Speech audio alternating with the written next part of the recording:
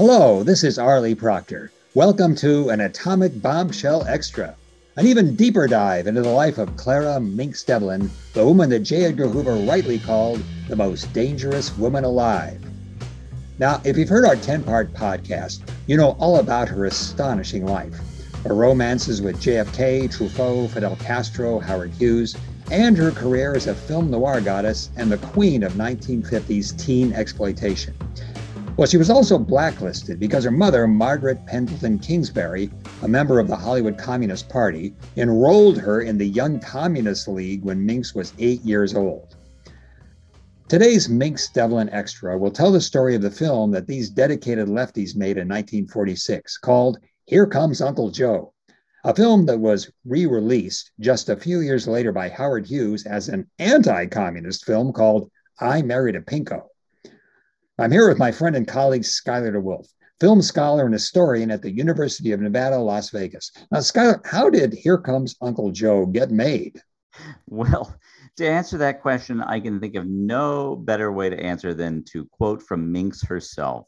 This is from her autobiography. Quote, George Bernard Shaw once said, "It is dangerous to be sincere unless you are also stupid."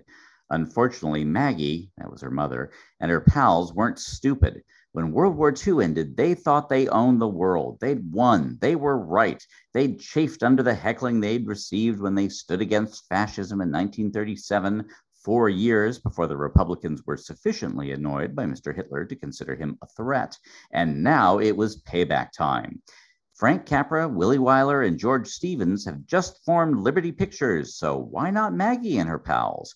Ergo, Collective Pictures, a democratic enterprise dedicated to making quality pictures that ennoble the human race.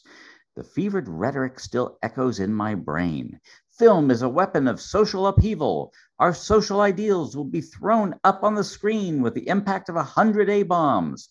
And so Dix, Maggie, and all their commie pals make Here Comes Uncle Joe, the worst hunk of lukewarm gorgonzola ever committed to celluloid. And that's quite a big claim here. Yes. A bunch of lefties got together and decided to make this is going to be the ultimate statement of progressive values in 1946. Now, the cast was really amazing. Just about every creative who was, soon to be blacklisted. It's written by Dixon Cook Jr., starred John Garfield, Morris Karnofsky, Will Geer, Larry Parks, Lionel Stander, Lee J. Cobb, Gail Sondergaard, Jose Ferrer, Minx Devlin, of course, and Paul Robeson. The music was by Igor Stravinsky from Traditional American Folk Melodies, compiled by Pete Seeger and Woody Guthrie, with uncredited lyrics by Bertolt Brecht. Woo. Yes, and the participation of Paul Robeson was especially significant. He was a fierce and proud warrior for civil rights. He was outspoken in his fights against lynching and his championing of social justice. In 1946, he was just coming off a sensational worldwide theatrical triumph as the lead in Othello. As for Collective Pictures, well, it was just that, a collective. And the plot of Here Comes Uncle Joe sounds like it was created by a committee of terminally naive, fuzzy-thinking one-worlders. Okay, so here's the plot of Here Comes Uncle Joe. I think people will see what we mean. Uncle Joe Stallings, Paul Robeson, is shunned by the folks of any town because he has some funny ideas about what to do with his land, a former cotton plantation at the edge of town. The townspeople want to build a wall on his property to keep out the less fortunate people of nearby Ruskeyville. Well, that happy-go-lucky, tail-spinning scalawag Uncle Joe has a different idea. He wants to hold a good old-fashioned barn raising to build a place that will bring folks together, a sort of United Neighbors building. At the center of this strife is a much-decorated World War II vet named Victor E. Peoples, played by John Garfield. Peoples is a kind and generous family man who sympathizes with Uncle Joe, but doesn't want to get involved. His loving son and daughter, played by Larry Parks and our very own Minx Devlin, well, they're ostracized by their stuck-up friends at Joseph E. Davies High School for fraternizing with that cut-up Uncle Joe. But even this minor crisis does not sway Victor. Victor E. Peoples is finally awakened from his apathetic stupor when the rabble-raising mayor of any town, Richard X. Ploiter, Lee J. Cobb, gathers a lynch mob to kill Uncle Joe, seize his land, and build the wall over the dead body of that sunburned subversive. They're just about to string up the affable sage when Gloria Peoples, Minx, clambers up on the makeshift gallows, hurls her body in front of Joe, and delivers a spellbinding 18-minute Capra-esque soliloquy. Yes, and to her shock, the crowd surges forward, breaking down the door to Uncle Joe's humble shack. But instead of lynching him, they put him on their shoulders and sing a rousing rendition of The House I Live In. And this is where we get the uncredited lyrics by Bertolt Brecht that you mentioned.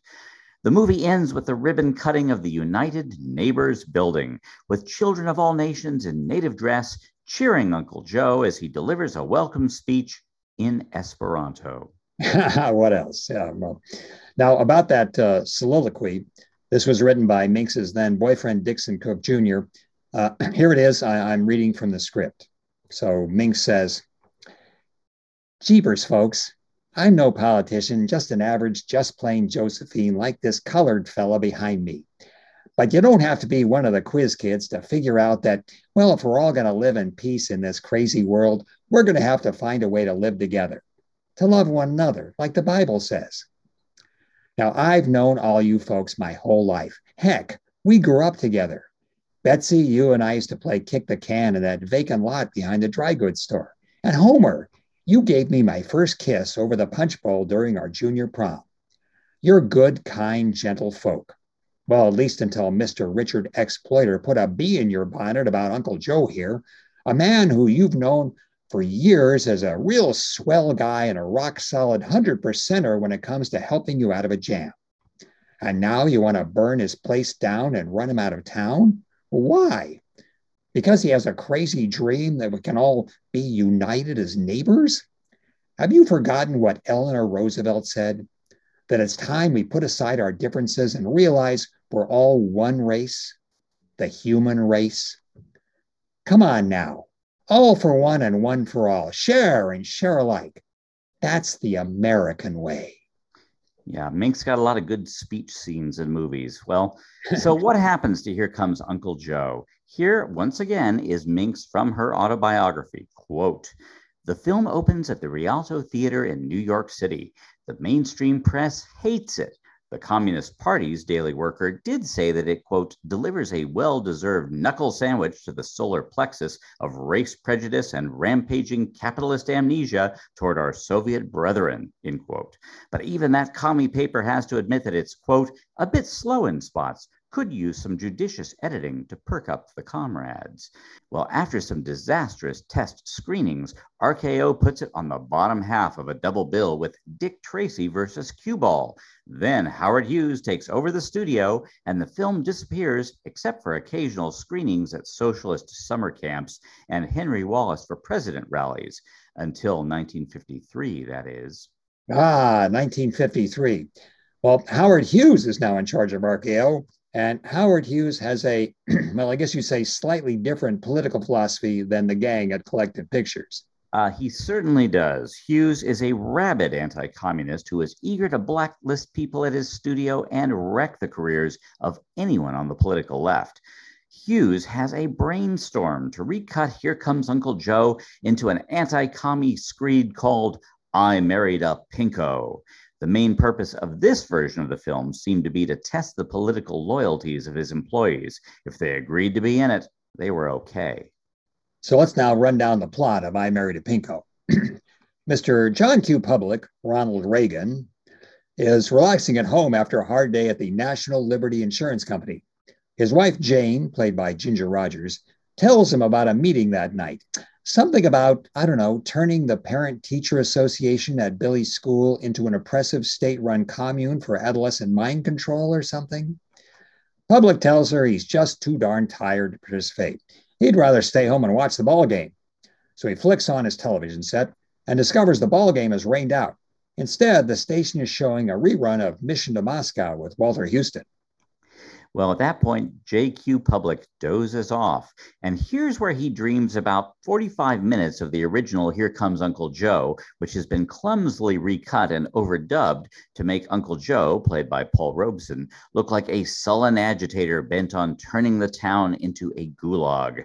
At that point, new and horribly mismatched footage allows J.Q. Public, played by Reagan, to appear in his own nightmare. And in it, he desperately tries to persuade his fellow citizens to wake up, you complacent fools, wake up before it's too late. Then we see Uncle Joe again, although now he's not played by Paul Robeson. Instead, it's Ward Bond in burnt cork body makeup. This Uncle Joe radios Moscow, and his comrades drop a hydrogen bomb on any town. The sickening radioactive flash wakes J.Q. Public up. He looks around wide-eyed. The TV station has signed off. His house is quiet. Public peers out of his window. The town is still there. Yes, it has all been a hideous nightmare. Or has it?